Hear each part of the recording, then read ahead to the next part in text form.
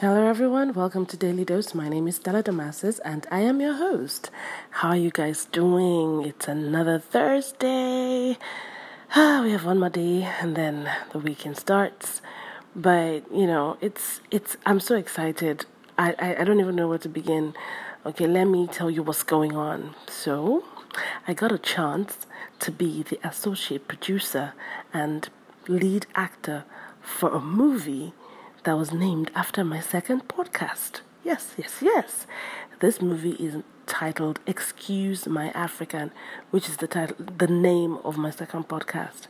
And I'm so excited. I'm so happy. Forgive me if I'm stuttering or if my voice is kind of different. I'm very tired, but I'm excited. I'm happy. I'm blessed. It's been a long journey. From when I started this Excuse My African movement. It all started as me being a guest blogger for an online platform called Tikisi, where we had over 40-something women from different parts of Africa writing and using their voices to speak up for not just women, but children and the health and the economy in Africa. And my blog, Excuse My African, was based off of my own experience, and I just had to write about it. And for the first time, that blog got over 10,000 reads. It was crazy. And my sisters just told me, you know what, why don't you do something more than ending it here? And I thought about doing a podcast, and I've had this podcast for a while now.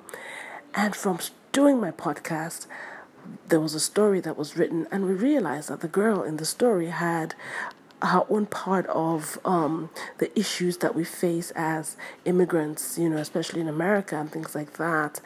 And they agreed to name the film Excuse My African, so I'm excited. And I'm here to just say to all of you out there, no matter how long it takes, that dream will come true. That struggle will yield results. Don't give up. No matter what people say to you, about you, of you, just stay strong, stay focused. And I want to leave you with this quote. That's my favorite quote. And I always remind myself about the quote, and it keeps me going. It says, first they ignore you, then they laugh at you, then they fight you, then you win. It's by Gandhi. I love this quote so much. So they'll ignore you first, like, let's see.